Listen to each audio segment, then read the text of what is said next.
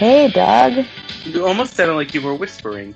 Hey, Karen. Hey, what's going on, dude? Well, I have a question to ask you. I might have an answer. The last time we spoke, you were dying of COVID. So, how are you feeling now? I am. My throat sounds better, doesn't it? Yeah, you said, but you sounded fine last week too. No, I didn't. I I just didn't. knew I you were didn't do that. ailing. No, my throat is still bothering me, but it's better today. Well, my partner, my significant other, my darling, my husband, actually texted me an article that said, and I mean, it was from the Times of India, which I kind of don't know if that's a reputable news site. Like, I'm like sometimes you just don't know. But it said that something about, and I haven't had, like, I tried to Google it, but all sorts of banana shit came up. So it was something about how masks are causing sore throats, like just the wearing of masks. And I was kind of like, oh, that, because I thought maybe it was, I was just having allergies because my allergies were oddly really bad this spring. And so I was like, well, I guess I'm going to have, maybe it's like carryover and I'm having fall allergies.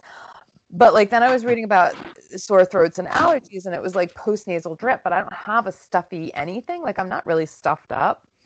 So I was like, this is weird. But then I was reading about the mask and it kind of makes sense because I only get like the sore throat only seems to be exacerbated when I go outside.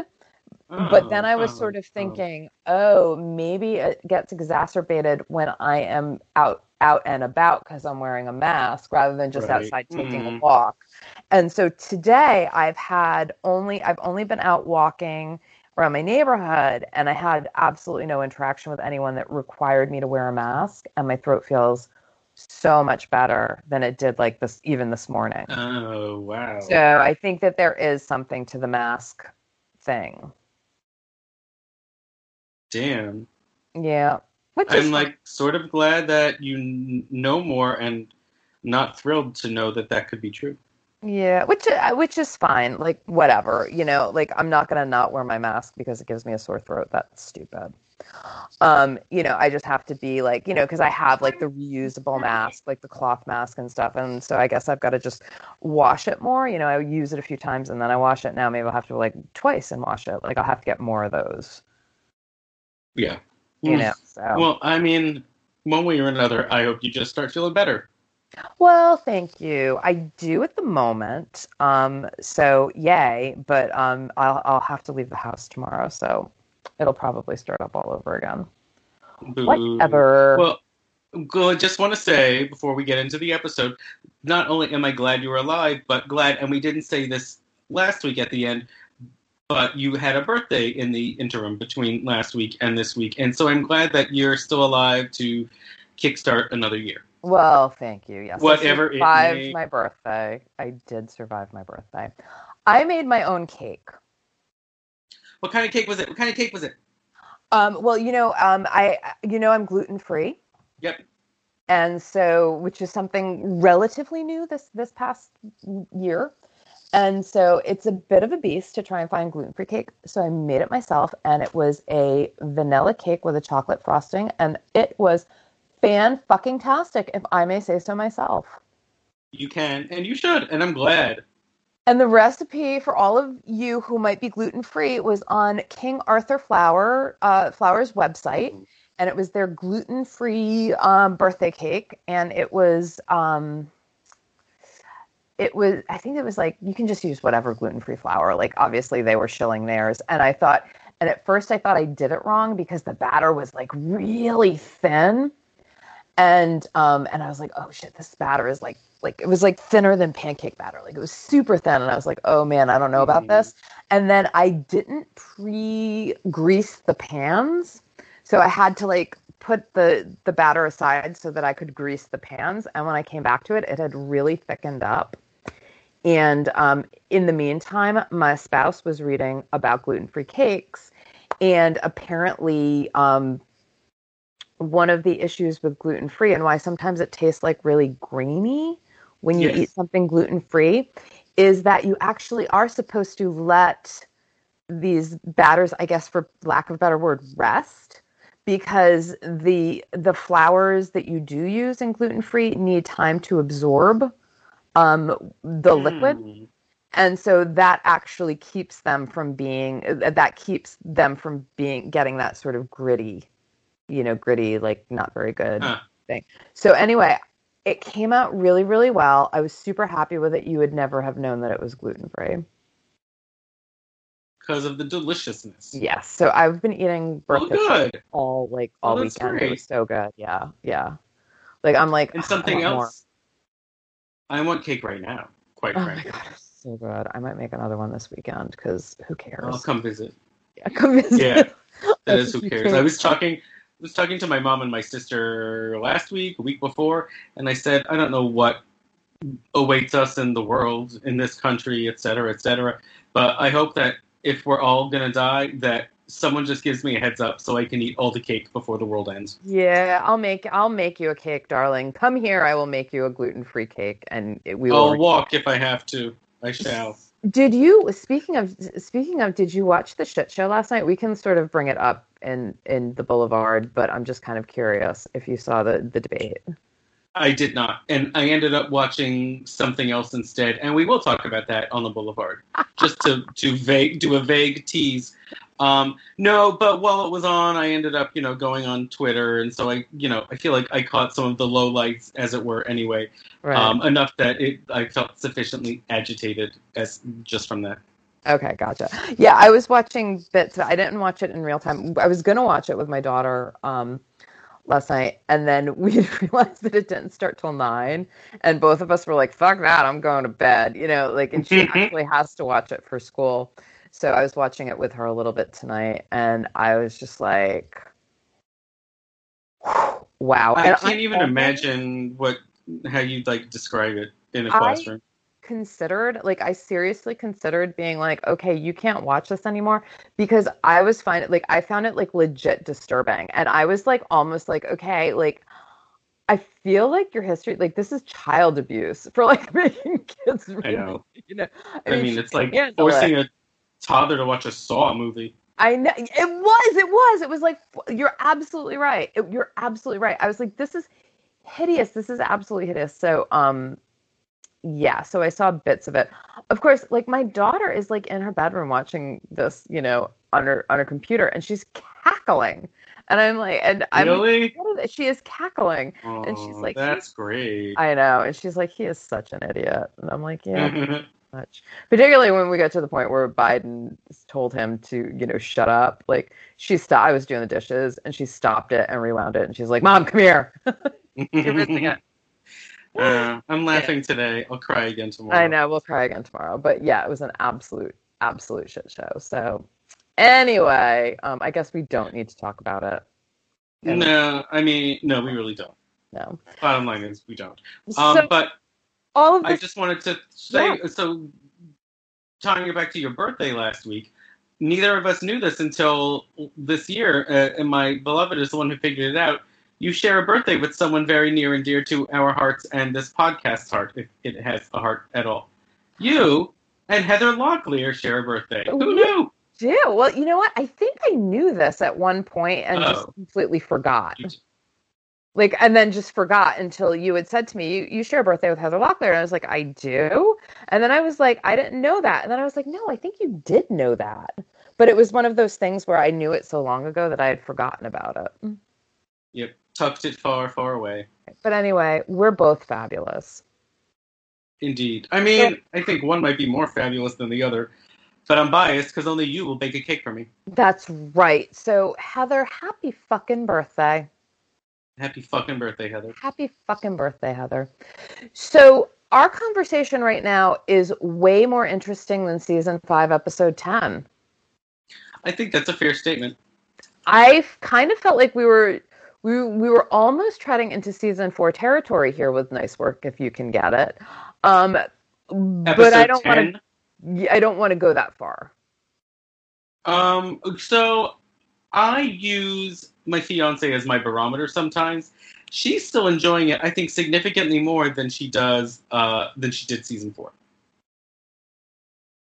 So Yeah. I mean, that's why I So think I it's unfair because season 4 was just that bad that I feel like nothing can like no, it's not as bad as it, but I felt like we were kind of dancing a little dangerously close to the edge of the cliff here.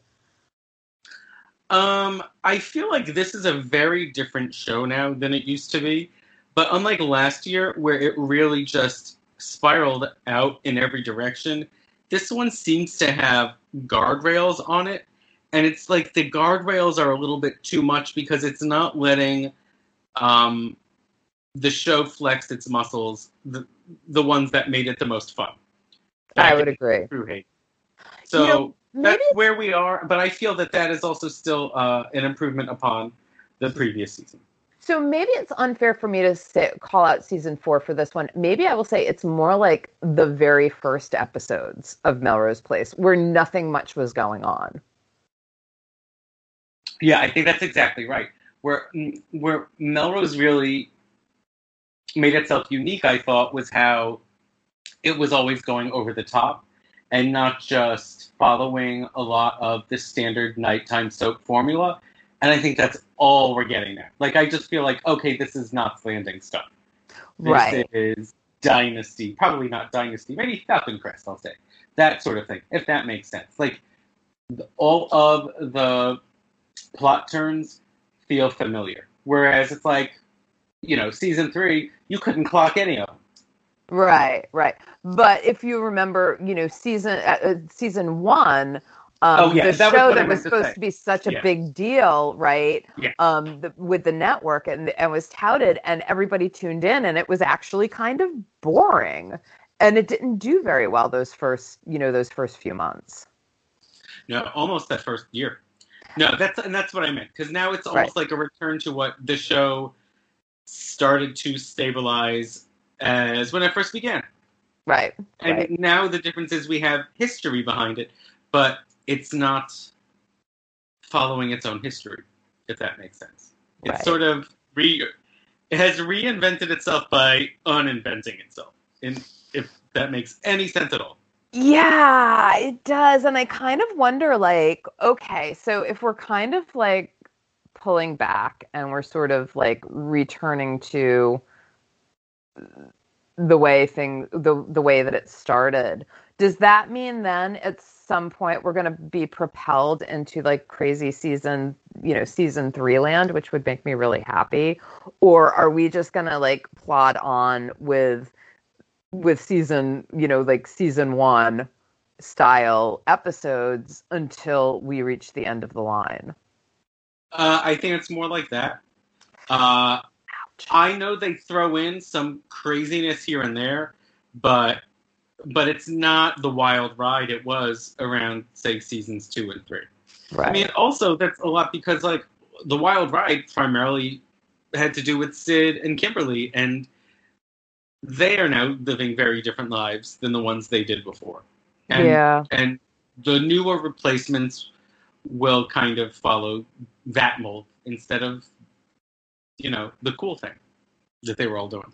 Right. Yeah, because even with our new characters, like I don't really see that, a place for them to get outrageous, right? Like I see Taylor is more of, I guess, the original Sid coming in and just kind of trying to be a Yeah, homewrecker. kind of. Yeah, yeah. Like Taylor is essentially a soap vixen, but Right. she doesn't have the same panache as, say, season 2 Sid, season 3 Kimberly. Right. Right. But even Again, like that's kind of it.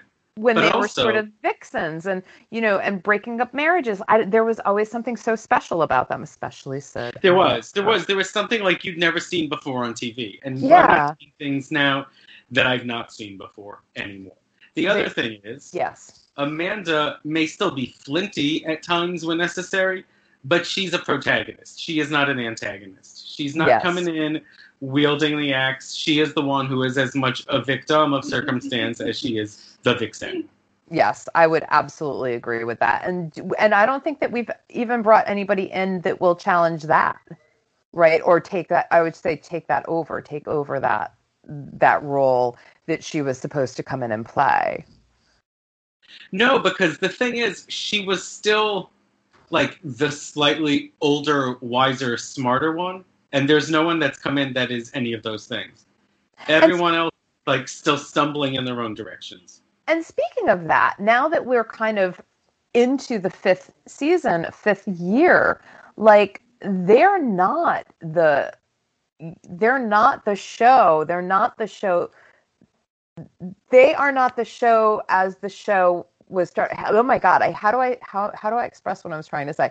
So the show began as a place for like, I mean, I guess we would call it the new adult genre now. Yeah, Just out of college and just the starting young your up and life. comers. Yeah, young up and comers. Like these, this crew is now no longer that. It's And true. I mean, and they'll say that's kind of why the whole show had to end because you have people running a medical practice, you have people running an ad agency. right, They're not living in these one bedroom studio apartments yet. right. But instead of sort of like, I don't know, cleaning house and bringing in, letting everybody sort of get married, move to Beverly Hills, you know what I mean? Like move on up and move on with their lives and bring in a whole new cast. They're kind of like, they're kind of putting it together piecemeal. And the only person that they brought in who might fit that bill is Sam. Like Kyle and Taylor are as Yes, old as yeah, Heather, yeah. as They're old as, established. Yeah, they're yeah, already married. They already have their business. Craig already has daddy's money. Yeah, yeah. Like there's the only no, one who's like a new thing, just starting out and finding her way, would be Sam. Absolutely. yeah, yeah. So I mean, I just feel like it was a missed opportunity where they should have had all of these people as, I mean, they could have maybe stayed on the show to like guest or whatever, but this would have been a really great time to bring in another sort of young crew or start bringing in a young crew of people who could then Well, sort of take over. now that you've said that, let me ask, and I think we might disagree. Would you prefer to watch a show that keeps going and cycles out the old characters and actors and brings in new ones, even if the stories are kind of repeats, retreads of what we've seen before? Or is that the point where you're like, you know what? The show has run its course. Goodbye. Thank you for your service. Time to call it a day and move on to a new show. I think I would feel that way if it were a show that sort of is happening. No, wait, no. No, I don't think I think that I would be perfectly happy to, because it's a soap. And that is kind of the premise of the soaps, is that they just keep going.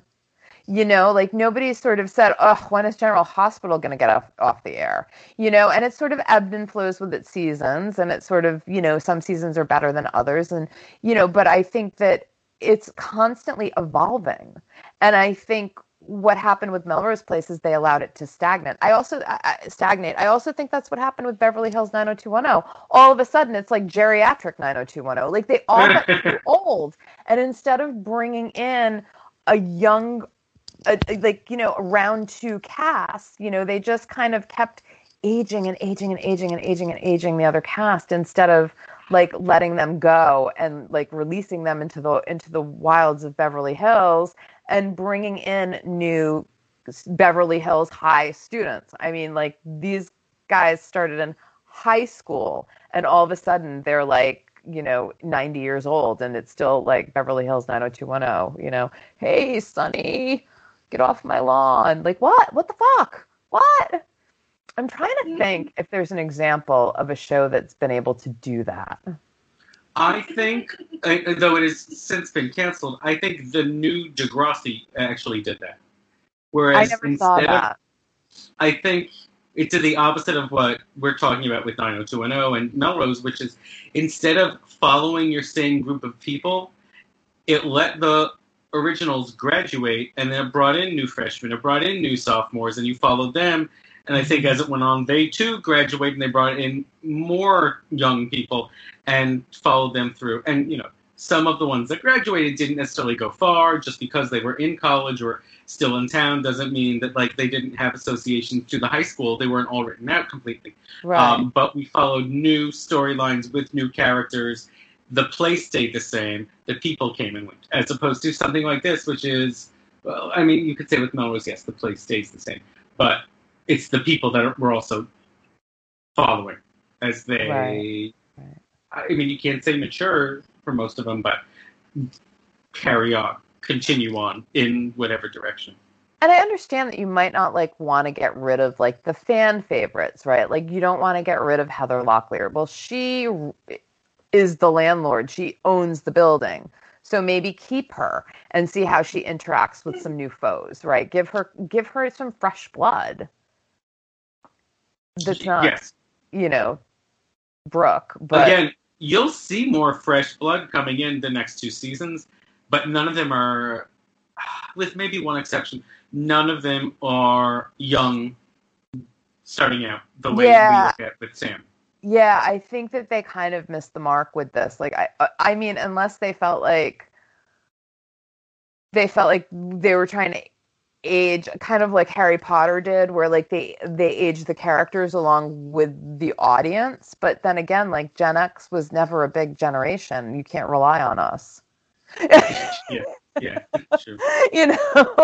I mean, that's why that's why we're always like ignored, because we just don't have the numbers. Yeah, now I'm feeling extra sad. I know, it is really sad because we're the coolest. I think so. I think we are. More personality to Gen X, for sure. I mean, oh my God, yeah, and we're so apathetic. It's great. Yeah. I mean, Jesus Christ, when you're like hanging out, don't you want to hang out with the apathetic people? We're the stoners. That is the place to be. Absolutely. Come on now. Of course, we're more fun. Anyway, we should probably get into. We should, but again, I think we can kind of dance through a lot of this. And I think we're in agreement that there's just not a lot of fun to be had with some of these storylines. I agree. There's no fun. I mean, Alyssa's having more fun.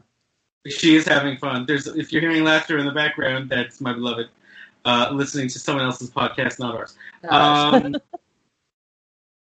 Yeah, and I can almost go through. There are a couple side stories that are minuscule, but a lot of them are relatively connected, and I feel like we can just sort of like connect a lot of the dots. I have notes that can guide us along. But before that, I also wanted to say the song that, I don't know, whatever actual popular song they played over the credits in '96 has since been replaced by something. So I Shazammed this something. These songs are often so obscure that Shazam can't even pick them up, but it was able to pick this one up. And it's by a band called Boston Baked Blues, which I never heard of. I've never heard of that. Now I'm going to have to look this up. What is it? Boston Baked Blues? Yeah. What the hell is that? Okay, well, Google kind of knows what it is. Does anyone else know? They're from Middleton, Mass, which is probably near me. The last time they played a gig, according to Reverb Nation, was at Johnny D's in Somerville. They look not young anymore. I guess they broke up. Well, it's been a quarter century. Oh, the front dude, I don't know if he's the lead singer, I guess so. Vinnie Serino was recently selected to the World Harmonica Players list of most influential blues harmonica players. Oh. Like, okay. Who knew that? In Good 1988, they were nominated for the Boston Music Awards, won the Boston Battle of the Blues Bands, went to Memphis, Chicago,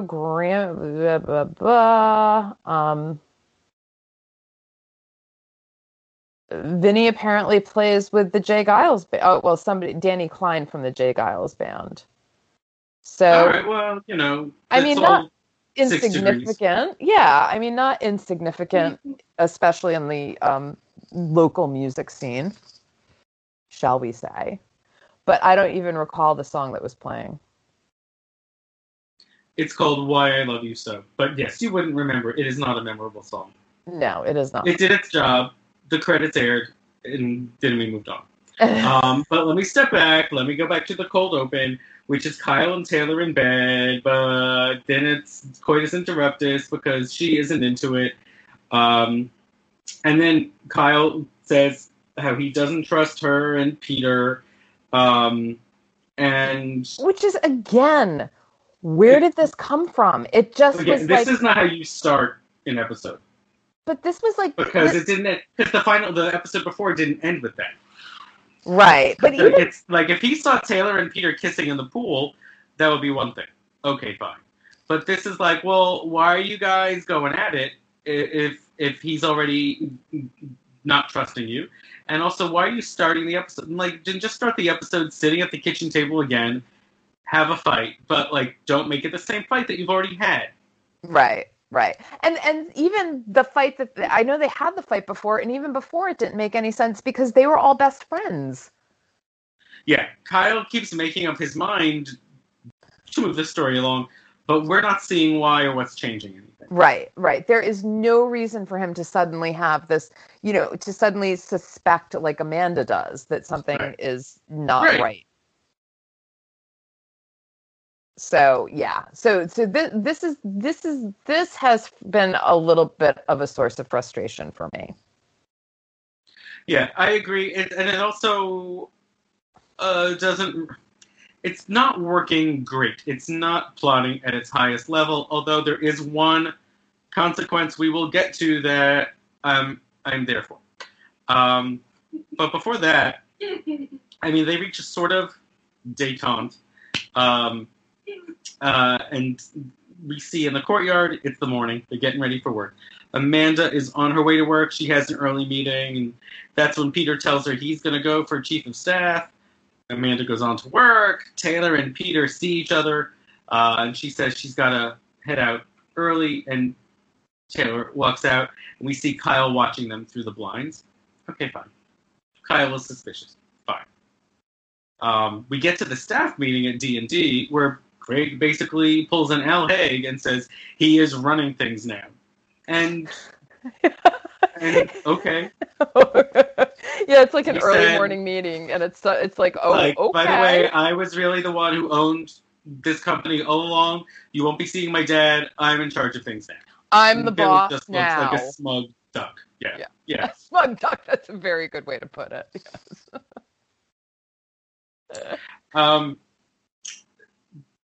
So Billy comes to Sam's apartment, and he sees her paintings, which she has like a painting of the courtyard. It looks fine, at best. And all of a sudden, Craig also shows up. So I'm not really sure what time of day this is. But he comes in basically to make another play for Sam, and starts talking about how he minored in art history and waxes on about like what he sees in her painting. Again, it is just of the courtyard. And Billy makes a really funny face. Not a smug duck, more like a bewildered duck. And walks out. Yeah, well, I love how Billy, before he walks out, says, well, I minored in gym. yeah, because I minored in gym, gotta go. Gotta go, so I'm gonna go. But it was so stupid, because it was clear, like, he walked into the apartment, and he's kind of got a thing for Sam, right? I mean, or so the writers are making us think. And he, like, walks in, and he's kind of like, oh, so you're painting. And she's like, yeah. And then he doesn't say anything nice about it. And he's like, oh, yeah, it's, like, got colors. Do you know what I like? It's like, oh, with a brush, yeah. Yeah. And it's almost like he's looking at it like he's about to burst out and you suck. Do you know? So it's kind of like at this point, I'm like, Billy, you can't be mad for like Craig like macking his daddy here. You know what I mean? Like you can't be mad at him because you're doing a terrible job. Yeah, and also remember, you had your shot, you blew it, and you don't have a claim on her. Well, yeah, but if he wants to take another shot, like this is not the way to do it. No, it's not chivalrous. It's just stupid, and it's like it's not good macking. No, it is so not good macking. It is so not good macking. And he's like, and it just feels like Billy is starting to get all like, well, how come she doesn't like me? Well, yeah, I mean, come on now, like really. Like, I have a feeling that's going to be like the next question he asks, like, I don't know, Amanda or Allison. Well, I don't understand why Sam doesn't like me. Well, maybe because like you I like would for that. walk into her apartment when she's painting and you're like, oh, it's a painting? Yeah. It looks like shit. Like, I mean, come on. Come on. Nobody wants to date that. Anyway, that's my rant. No, that's what this podcast is all about. That's my rant. I'm angry. And we're not done with those paintings either, guys. So buckle up. No, we're not. But Because meanwhile, Craig likes it so much. He's like, I want to buy it. And Sam is like, no, I'll just give it to you. And I'm like, head desk. This is why she needs Sid. this is why Sam can get an apartment of her own. Yes. Yes. I mean, she will never move out of Jane's basement without, actually making people buy her paintings. Yeah, I mean, this is found money, honey. I know. So anyway, she gives Speaking Craig of Sid, though, yes. Kyle also comes back home to Melrose and sees Sid at either the stairwell or the landing right by their apartments, and in order to make conversation, she tells him that she's almost got the next painting for him. I mean, I don't know how many of these he's going to have all over Kyle's, but this next one is on its way. Anyway, I just love them. I just love their flirtation. They're so sweet together. I agree. It's really like one of the brightest lights going on in these episodes. I agree. But then we have more Kyle and Taylor. He gets home, they argue some more, but then they make up. So, there's that. And is this the point where he sees her? No, we haven't gotten there yet. Bring a drunk Peter back into his... No, not yet. No, we're not there yet. But yeah, so they fight about Peter, I guess, again, and then they make up, and with Taylor basically saying she'll never see Peter again. Like, that was kind of like how they made up, where she was like, well, if you're this upset about it, like, I just won't, I won't ever see him again. Yeah. Which, I don't know if you believed, but I didn't believe that. No, they live in the same goddamn apartment complex. Yeah, also it's Melrose Place. So between those two things, yeah. Meanwhile, back to Amanda. Arthur has summoned her to see him, the now deposed Arthur Field. And he's basically like, I don't trust my son, and he's going to ruin this company, and I have a lot of money vested in this. So I'm going to pay you to keep Craig reined in and keep D&D afloat. And she's like, I'm insulted by this, and I will take your money and keep an eye on Craig. Yeah, she's like, you offend me. Now let's talk price. Yeah. I was like, oh, Amanda. Okay. Yeah. And then we are in the hospital. Now, Peter has had his first surgery since the whole institutionalizing and arrest and God knows whatever else. And murder rap and all that other shit. Yeah. So the surgery has taken place, and Amanda comes to the hospital to see how he's doing. And he's like, I feel great. It went fine. And all of a sudden, this nurse comes and finds him, and she's like, Peter, you didn't get any of our pages. We've been looking for you. The patient died. Sorry, it's not funny, but it was funny. She's like, Peter, the patient flatlined. I was like, oh, poor Peter. Yeah, I mean, poor patient, but really, we care about the ramifications on Peter. I know. And there will be some. See, this episode meanwhile, Craig, this episode felt like it kept kind of like punching like so many of the characters down. It was like they started. Everything is coming from the side. Like, oh, wait a minute, I wasn't prepared for any of that. Yeah, like it's just like all of a sudden they start to sort of like crawl out of their holes, and they're starting to sort of like life is starting to go their way. Things are starting to go that way, and then it's just boom! All of a sudden they get smacked down again. And I feel like this happened. Like this happened to Peter in this episode. Who else did this? This happened to a lot of Peter. It happened to Jane in this episode. It happened to. More like Kimberly. It happened to, I guess, more like Kimberly in this episode. Yeah. But like I just felt like it kind of kept like smacking down especially the characters that have been kind of really smacked down a lot since, season 4, especially poor Jane. Like, how much more shit are they going to make this woman go through? They will give her shit till her last day. Ugh. And, I'm not a big Jane fan, but I'm starting to feel very bad for her.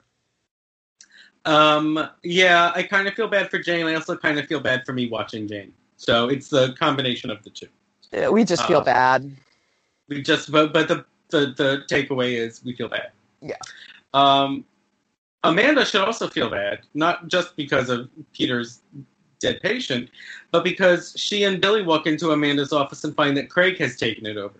He has moved in. He's like, well, yours is the only executive corner office on this floor, so it's mine now. You have one of those glass offices out front. Meanwhile, he's also hung up Sam's painting. And he refers to it as his girlfriend's painting. And Billy's like, that's news to me. Yeah, and then, like, Amanda and Billy leave Craig's new office, and Amanda's like, she says something about Craig, like, oh, that son of a bitch, or whatever, and then Billy's like, girlfriend? And it's like, the writing is there. That's a really funny button to end that scene on, but Billy, I guess I should say Andrew, can't quite nail it. Yeah, we can't quite hit it. No, we can't. But, points for intent, I guess. I don't know. Now we get to the scene you were talking about. Yes. Where Taylor comes home to see Peter drunk in the courtyard. Yeah. He's got a six-pack. And then they have this conversation where he says that this lost patient reminds him of her sister, how he couldn't help her. I mean, it's kind of apples and pears, but okay, fine. And then Taylor's like, let me help you. Let me make you a sandwich.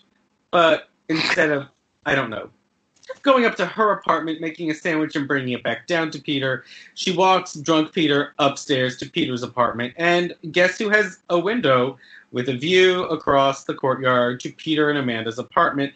That would be Taylor's husband, Kyle, who sees that too. Who watches the whole thing. So then Taylor comes home, and Kyle calls her out on lying about it, and basically storms out. Yeah. Mm-hmm. Kind of not wrong. Like we haven't seen the wheels turning in Kyle's head, because he was like really stupid for like 7 episodes, and now he's like got half a brain and half a spine right now. Right. But he isn't wrong. And so Team Kyle with the stormy. Yes. And so then Amanda also puts on some big girl pants and tells Peter that, again, I don't understand when he has patience and when he and Michael don't, but whatever. Peter doesn't want to go in and do another surgery because now he's haunted by this lost patient. Not literally haunted the way Brooke haunted Billy, but like his confidence is now dissipated. And Amanda's like, you need to get through this. Don't blame me. Figure out a way to get through this. And I'm like, good on you, Amanda, because he's got to be an adult here. Yes. And that's when Billy returns to talk to Sam and kind of makes another play for her and kind of tries to dial back all he didn't say about the painting. And he's basically like, duh, I did like the painting. I don't even remember this. Yeah. Oh, no, it happened. Holy shit. I don't even remember this. Yeah. Damn. I mean, that's basically all there was. But yeah, there is this redemption scene of sorts with Billy. So yeah. Oh my god. He says that, and that's basically all he says. And I think Sam just gives him like a kind look. Like kind of pats him on the shoulder. Well, thanks. Yeah. Well, no, because I think like she might be like, I think whatever resistance I have to Billy is fading. I don't think you see that here necessarily, but I don't think there's anything to indicate that she's not into him right now. I think his little dialing it back might actually be working. Oh. And I think we'll see more of that maybe in the next couple of weeks. Now, I'll get to Matt's brief storyline in a second, but Matt does have another scene when Peter goes in Peter wanted to have Michael sub in and scrub in for this surgery because he's so lacking in confidence, but couldn't find Michael because Michael's got other shit going on and no one has cell phones. So Peter scrubs in, and Matt is actually also assisting with this surgery. And there's this funny scene where Peter looks at Matt and he goes, "It's Matt, right?" And Matt's like, "Yeah." And I was like, "Oh, that's cute."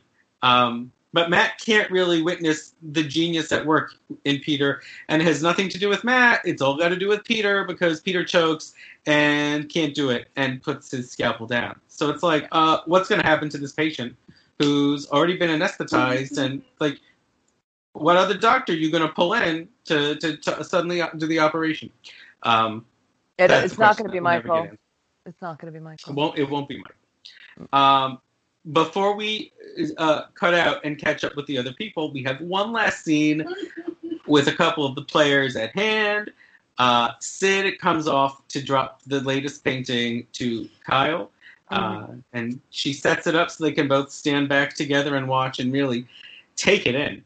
And they start talking about, trouble at home. And one thing leads to another, and Kyle and Sid are kissing. So we've started the episode with Kyle in bed with Taylor, and we've ended the episode with maybe Kyle doing something with Sid. I hope. I ship these two. I know they're not going to last. I do too. I do too. That's this one is really an unrealized gem. Yes. I mean, it could have been wonderful. I guess I don't know where I'd go with, like, will Sid finally get her man with Kyle, or, that it would set her up with like a war with Taylor, which I think would also be super interesting. Way more interesting than the war with Jane, more on par with like Kimberly, but maybe even more savage, right? I don't know. There just could have been so much potential. Yeah, and, can't really talk too much about what's happening in the future of the show. In the past, we'll see what happens, but I can just say, like, it's not going to be whatever you want it to be, which is too bad. Because it could have been. Because these guys really deserve all of our attention. Mm-hmm. Yeah. And all of the writers' attention. Yes. So, someone else who's not getting a lot of writers' attention is Matt, as usual. And the attention he is getting is, again, weird and nonsensical. It is, but it's a little bit less so because we're back to Matt potentially being a victim of sorts too. Yeah, well, yeah, but again, it's sort of, so we went from Matt and Dr. What's his face? What the hell is his name? Hathaway. Dan Hathaway. He went from being like Dan Hathaway, sort of being like, "Oh no, I'm holding you at a distance. I don't know if we can be like together." In that way, like, we need time to sort of sort through what we're doing. All of a sudden having a second date, and it's the next morning, and Matt has spent the night at Dan's house. So I feel like, once again, we've gone from one moment with them where the doctor's like, where somebody's like, yeah, no, this isn't going to work this way, we need time, to all of a sudden, time's up. We've gone there already. There's been no evolution. No, absolutely not. And so what was tentative is now a sure thing. So okay, life goes on. Like now they are, not only did they have their second date and spend the night together, like now they are the couple for the ages. They are even going to a gala together. Yeah, and Dr. Hathaway has already, it's a black tie affair, so Hathaway's bought Matt his own tux. Matt is a kept man. And he says something, Hathaway does, something like, now I don't have to go to all these things as a single anymore. It's like, you're a really well-established, rich, good-looking surgeon. I don't know. Why were you always going to these things as a single? Yeah, it doesn't make any sense. No. He was just waiting for Matt. Yeah. I So wanted to sing that Aretha Franklin, George Michael song. I knew you were waiting for Matt, but there was no way I could have done it in a recognizable way. So just letting you know that was my intent.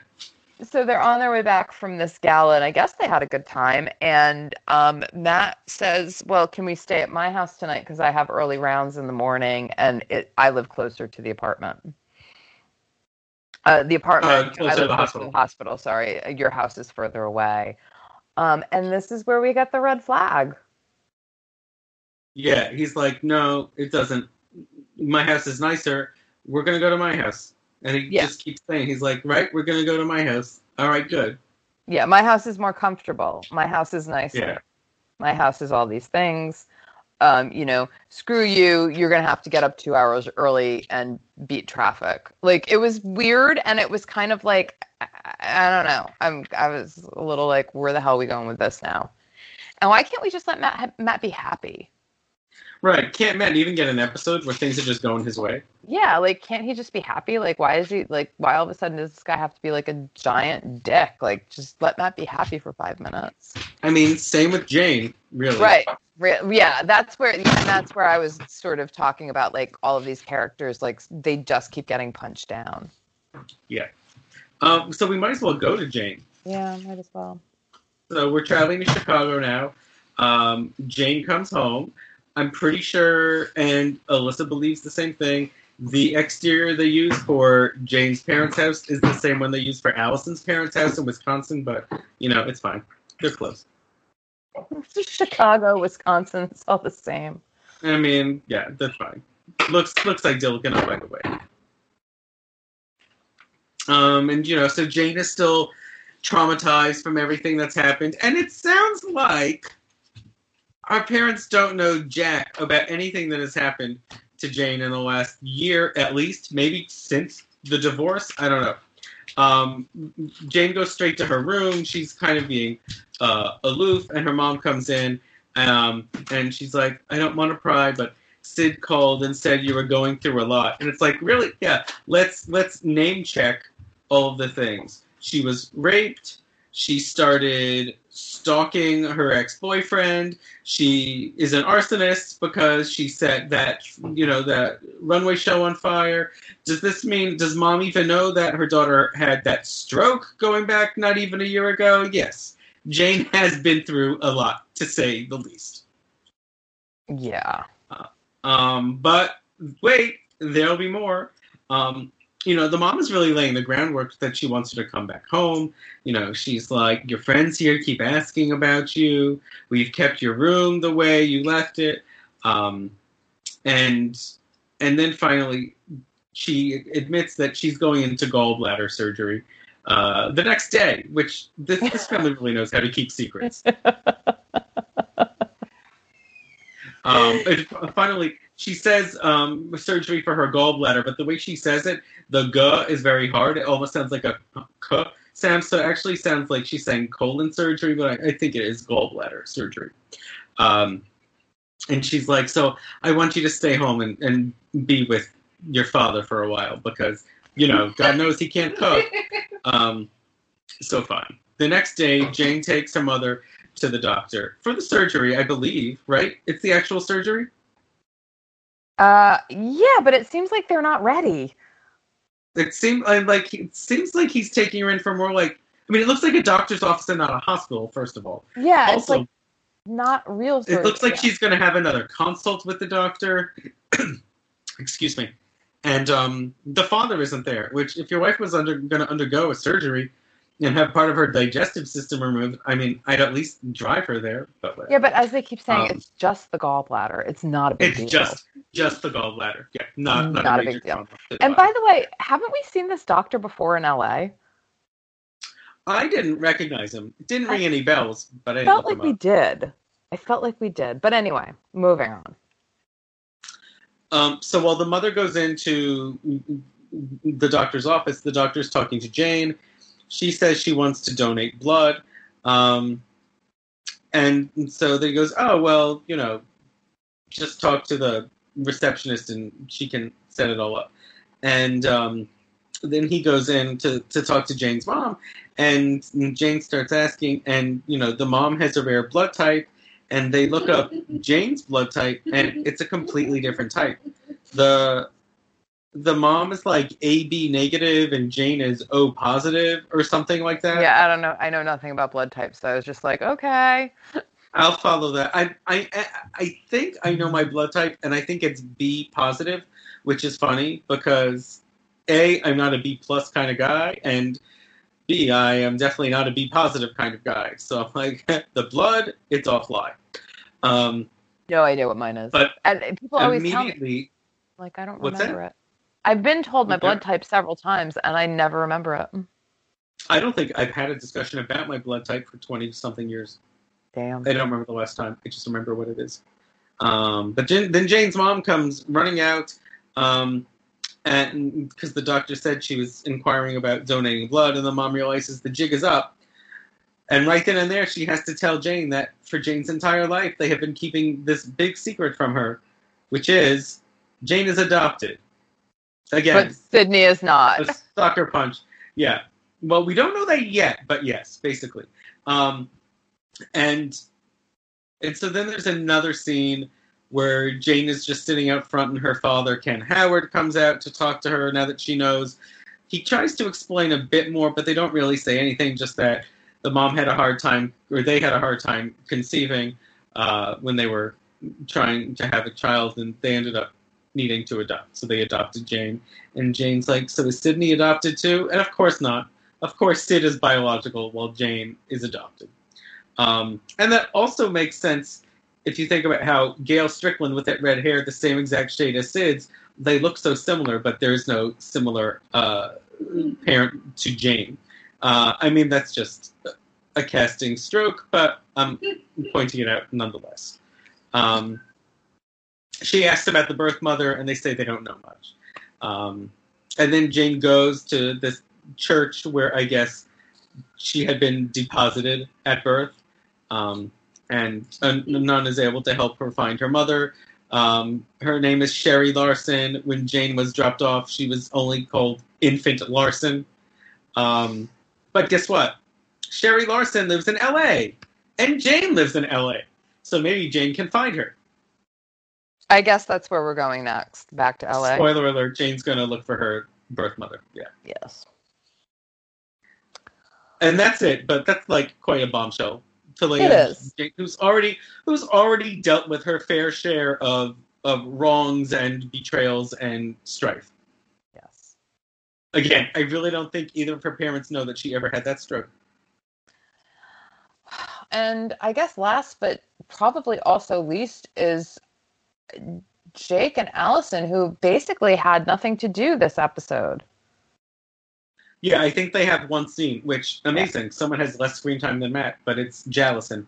And it kind of picks up on what they were talking about last week with when Allison did her stint at D&D, and he's like, well, maybe he needs to give her sort of more of an investment at shooters. So it turns out he's gotten his lawyer to draw up a deed for Allison. Now she's half owner of shooters. After she said she didn't want it. Right. I just want to point that out. That kind of pissed me off. Yeah. She said she did not want it, and he went and I was really pissed at Jake. And then and then when she basically says, "I don't want this again," he gets all mopey and moany about that. And I'm like, dude, she said that to you last week. Like, stop. Like, stop. Don't put her fucking name on the deed. What are you doing? What are you doing? Put a ring on it before you put her name on the friggin' deed. Jesus. Seriously. Yeah. Anyway. Alyssa doesn't find me funny. She's laughing at somebody else. She's definitely not laughing about Jake and Allison. No. No, and Jake says, you're more than a waitress. You're less than an ad exec. And she's like, yeah, but I never said I would do this forever. And not in a way that's like, I'm walking out, I'm over this. Just like, we never had the conversation. But I did say this was something I didn't want. But then he turns around on himself and pouts, and he's like, you're right. It would be a waste of a college degree. Never mind. Actually, kind of acting like Billy. Yeah. I mean, this was sort of like, the Jake that I don't like right now, and I was kind of it is the Jake I don't like. There's two Jakes I don't like, and one is the kind that like almost beats Joe and tears her refrigerator apart, and the other is like the self-pitying Jake, because that's one thing that he's much better than doing. Yeah, like this was just stupid, and I was glad that we left it at one. But, yeah. One I mean, I'm scene. sad that they can't give us more, but I'm also sad that this is what they did give us. Yeah, but like if they're not going to give us anything good, then just don't give us anything at all. Yeah, just kind of what I'm feeling. Just bench them. Yeah. So you said that was all we had, but you forgot there's a whole nother storyline. Whose? And it involves Kimberly, and it involves Michael, and it involves me. Oh my God, I completely forgot about them. This is why I'm here. Holy shit. I thought we were done. No. There was one more. I completely forgot about that. But there was one more. Wow. Yeah, so I mean, I don't know where you stand on this now. I know as of last week you were probably higher on the storyline than I was. And it's kind of continuing as you would expect it would. Michael returns to Megan's house, and he really keeps trying to control her and run her life now that she is his official mistress. And then Kimberly sort of, quote-unquote, storms in to, quote-unquote, catch them. So now Michael thinks, oh no, now Kimberly knows I've been cheating again.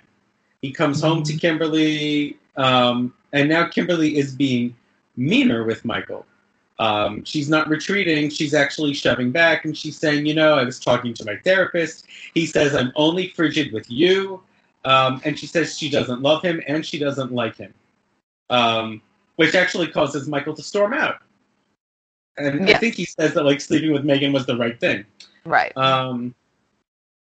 And Michael has, all moved out in the interim. And moved in with Megan. Michael has moved in with Megan. Megan comes over to what is now just Kimberly's beach house, the way it was in the beginning. And Kimberly's like, it's time for phase 2. So she has now decided, the whole, long game here.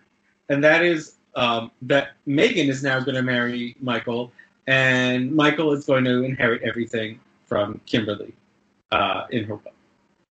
But Megan doesn't want to marry Michael because she doesn't think that Michael don't I have a say in my life? Yeah. But it was a stupid reason why, because she was like, well, I don't want to marry Michael because he doesn't love me. Or how do I know that I want him to love me for me and not because you're dead? I don't know. It didn't quite make sense to me. Her reasoning should have been no, wait, I should pick who I want to marry, and Michael might not be the one.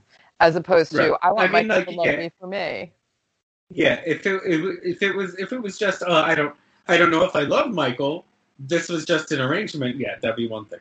But no, she's like, no, but I don't really like the way Michael's acting, so I'm going to say no to this. And it's like, well, you have every right to say no to this just by sheer virtue of the fact that you can say no to this. Right. You don't need anything else. And Megan returns to her house. Michael's, of course, there. So then Kimberly, escalates things and demands a divorce. Yeah. She shows up at Megan's and basically demands a divorce, which is hilarious. And Michael's eating eggs. Something I don't think they ever tell us is how Kimberly first found Megan. Yeah, we never learn how. Was she just looking for hookers on Hollywood? Right. Did she look in the phone book? Was she walking down the beach and saw her? All these people seem to have some sort of money problems, but Kimberly is bankrolling how many houses, along the Pacific? So I don't know. Yeah, and Michael also has enough money to keep Megan in ATM cards and cell phones and he's and pay her rent, and so she can get rid of all her clients except for him. Right. Yeah. And I thought he had a struggling practice because of Peter. Well, if he didn't before, he should now. I know, Peter. Now that they got a lawsuit. Yeah. I know. So yeah, that was kind of even that for that storyline. There wasn't really much going on there Yeah, I mean, either. that was all. Yeah. That was all they wrote. So, and I even forgot about Yeah. Yeah. it. Yeah. So that be the episode. Yeah, guys, are you still watching? Are you hanging in there with us? Because let us know. Back on the Block Pod on Facebook is the way to reach out. You could also head on over to iTunes and give us 5 stars and a lovely, lovely review. You can also do both. Mm-hmm. Mm-hmm. So we're going to head on over to Hollywood Boulevard before Karen falls asleep. We've got a action-packed one. So to speak. So That's to a speak. tease again, you guys. Because we're going to Action Park. Ooh, and the teases explain. Yes, we're going to go to Action Park. We've got stuff to talk about, and I want to. Yeah, we're gonna be a very TV heavy podcast on the Boulevard. And I want to sneak something in there because I do know that we've got theater fans that listen. If you are missing theater, I have a suggestion, but you're going to have to follow us over to the Boulevard so you can hear it. You got that, guys? We hope to see you there. We'll see you over there. Well, yeah, till then, we'll see you over there. Bye. Bye.